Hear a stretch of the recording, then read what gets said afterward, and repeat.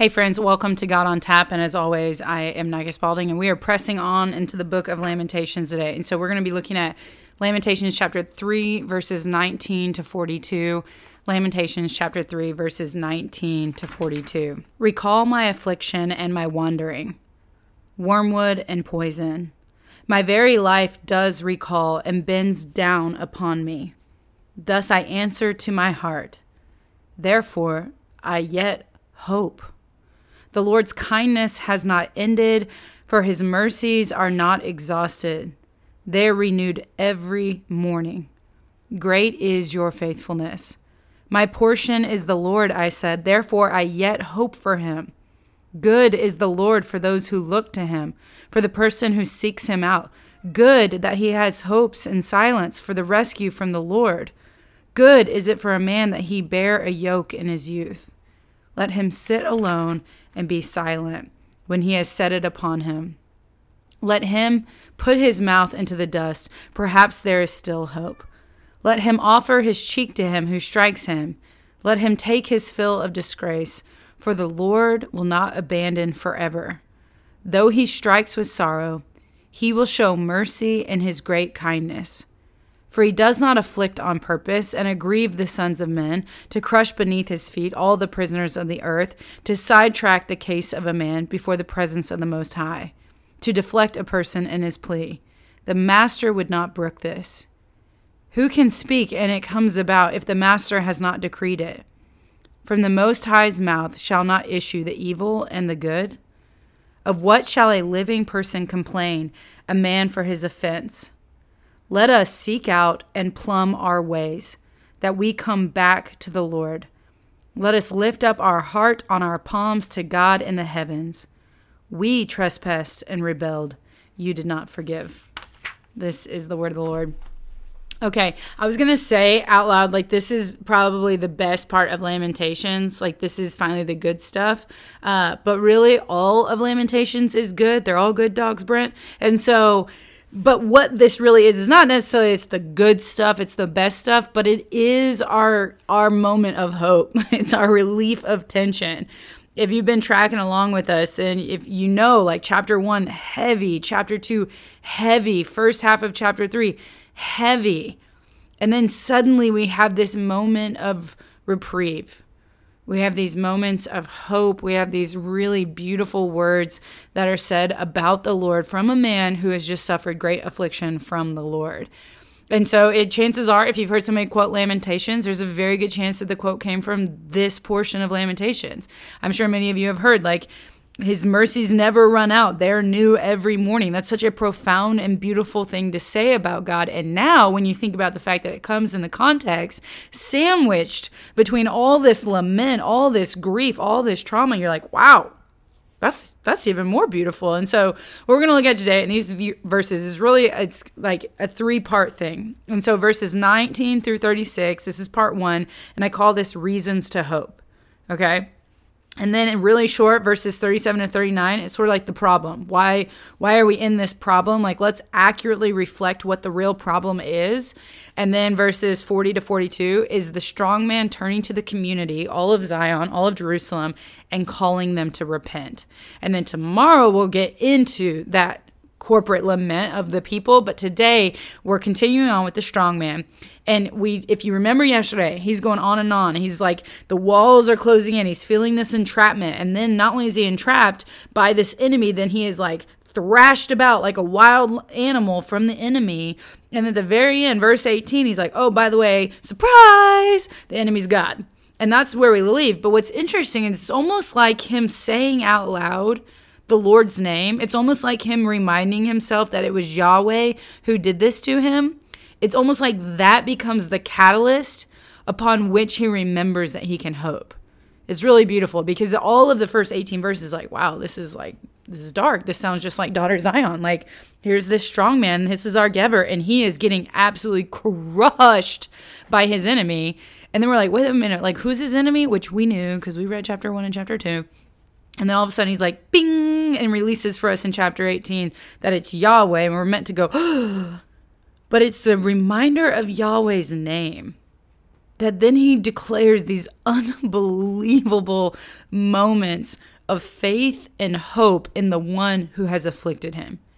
This is a bonkers moment. And so, so verses 1936, reasons to hope. Why does he hope? After all of this affliction, why does our Gever, why does our strong man, why does, El Strongo still decide that it's worth hoping? Well, one of the reasons is because he remembers God's character. And so at the very beginning here, he talks about two components of God's character. His loving kindness, which is this Hebrew word hesed, that I'm sure you might have heard at other times. And if not, we'll get into where we've heard this before. And then he talks about his tender mercies, his rahamim. Okay. And so these two things he talks about, they are never extinguished. They don't go out. Okay, so even though his life was wormwood and poison and his life has been so painful, God's mercies are never exhausted and his loving kindness has not ended, despite all that he's been through. And so if you're thinking, you're going, gosh, I've heard this word hesed before. I feel like I've heard loving kindness, like I've heard tender mercies. Like, where have I heard this before? You got to go to here. If you remember back to Exodus 34, there is a very poignant moment I've been talking about where God declares to himself, declares to the people who he is. And he's like, hey, I want y'all to know what I am like. I am compassionate, slow to anger, and abounding in steadfast love, abounding in this hesedness. Okay, I'm compassionate, right? We talked about what these words mean. And you're going, oh yeah, that's really beautiful. So what was this moment in Israel's history where they Israel and God holding hands through a meadow, picking wildflowers and making a wildflower crown for Israel's head. And he was about to drop to one knee and he's like, hey babe, let me tell you what I'm like. No, that's not the context of Exodus 34. In fact, the context of Exodus 34 is that the people have rebelled. So if you remember, they come out of Egypt, God rescues them. They have this little DTR conversation in Exodus 19. He's like, hey, I want to be your God. Do you want to be my people? And they're like, we will do all that you command us. Liars. And so then God's like, well, hold up. I want you to know what it means to be my people. And so chapters 20 through 24 is the law. Okay. All these things that God is saying, this is what it means to be my people. You're going to be a people set apart. You're going to be a royal priesthood, a holy nation. He gives them the 10 commandments and he says, hey, this is what it is. And they were like, yeah, we are in it to win it. And so they're supposed to covenant together. They're supposed to have this moment. And so, but what happens is Moses goes up to the mountain and he's spending time with God and they're working on defining this relationship. And in that moment, they're fresh off their engagement, so to speak. The people cry out to Aaron and they're like, we want a God that we can see. So will you build us a golden calf? Aaron's like, yep, give me all your gold, melts it down, whatever. They build a golden calf. And then God's like, Moses, if you even go down the mountain, I'm going to kill all of them. Moses is like, oh my goodness. And so he goes down the mountain and he's like, are y'all serious right now? So think about that. This is the God who rescued them out of Egypt not that long ago. This is the God that says, I want you to be different from all the other nations in the world. I will be with you. You saw what I did to the Egyptians. I am your boo. Let's ship. Let's do this. It's cuffing season. Let's go. And they're like, yeah, definitely. But we'd like to have a side thing going on with this golden stupid cat. I mean, seriously, God of, pillar of fire, pillar of smoke, cloud, God, brah, splits the Red Sea, God. And you're like, we melted our jewelry and made a calf. Okay. That is the context. When God reminds them what he is like, guys, I am compassionate. I'm slow to anger. I'm abounding in steadfast love. This is what our strong man is reminding us back to. It is Israel's or Judah's rebellion. It's daughter Zion's rebellion, which has brought this. And he is afflicted and pressed in on every side. And yet, he remembers what God is like. And what God's character is like and how it overflows and that God's loving kindness never runs out for us and his tender mercies never run out for us. And in fact, if you really mucked everything up on a Tuesday and you're like, oh goodness, I've really messed things up. But then Wednesday rolls around and you're like, you know what? Today wasn't so bad. I honestly sinned a little less than I did on Tuesday. So you know what I'm going to do? I'm going to take some of God's grace that he has stored up for me and I'm going to stick it in my pockets, because what if Thursday's like Tuesday? What if like the T days are just bad days for me? And instead the scriptures declare, nope, you don't have to store any of them up in your pockets. Guess what? You get a new amount every morning. Every morning, God renews his faithfulness to us. You never wake up and be like, hey, boo, you still love me today? He is in it to the end, even when and especially when we are unfaithful. And that's why the strong man hopes. Despite how bleak it is, he remembers God's character. He goes on to continue about the reasons why he hopes, and he uses the word good. He's like, good, good, good. And there are three things that he calls good. He says, good is the Lord for those who look to him. So it's good if you look to the Lord and you seek him out. That's a no-brainer. You're like, yeah, that is a good thing. And then he says, it's good for he that hopes in silence, for the rescue from the Lord. And you're like, wait, in silence? This bro just spent 18 verses saying out loud the things that are bothering him. What is he talking about silence? And this is actually an area where people are like, what does he mean by this?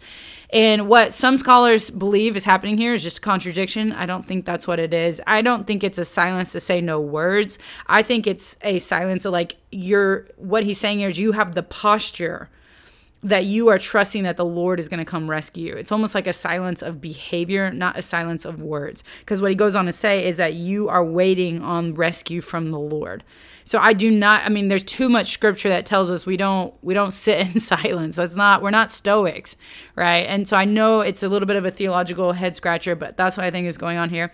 And then he says it's good for a man that he bear a yoke in his youth. And I think this is just an old man saying, I'm tired and I'm worn out. And nobody actually thinks it's better to suffer when you're young. I think most scholars just think he's making a practical thing of like, it's hard to suffer when you're old because this is just a really heavy yoke. But this whole 9 through 36, it's just reasons to hope in the midst of utter despair. And he goes on and he talks about, hey, don't forget what God is like. Do not forget what he has done in the past. Do not forget that it is good to trust in the Lord. Do not forget that it is good to wait on the Lord. And so one of the things I want to point out is one of the reasons why when you go through absolute unbelievable loss and grief and trauma, one of the things you have to remind yourself of is God's past faithfulness. Because it's his past faithfulness that gives us confidence that even now in this moment, he is dealing faithfully with us and that he will continue to deal faithfully with us in the future. The strong man hints at that. He uses this language that is an homage to days of old. And so for so many of us, when we are going through seasons and it is cloudy and it is hard and we cannot see the goodness in our current circumstances, one of the things that we have to do is like remembering the Alamo. You have to remember the Exodus. You have to remember the cross. You have to remember the moments where God was explicitly good to you and you saw them and you anchor yourselves in them, because God's past faithfulness gives us confidence that he is still being faithful to us today in the midst of our hardship, in the midst of our grief, in the midst of our troubles. So God's past resume, his goodness, his unwavering love, his new mercies that we've seen over and over again, the times when God was gracious to us when we messed up, the times when God was good to us and rescued us, the times when we saw God come through, the times when we saw God answer prayers, the times when we've seen God both historically and in our own lives, gives us the confidence to keep going when it feels like hell on earth. Okay, that's 19 through 36 reasons to hope. And then 37 to 39, our Gever is like, hey man, let me tell you what the problem is though.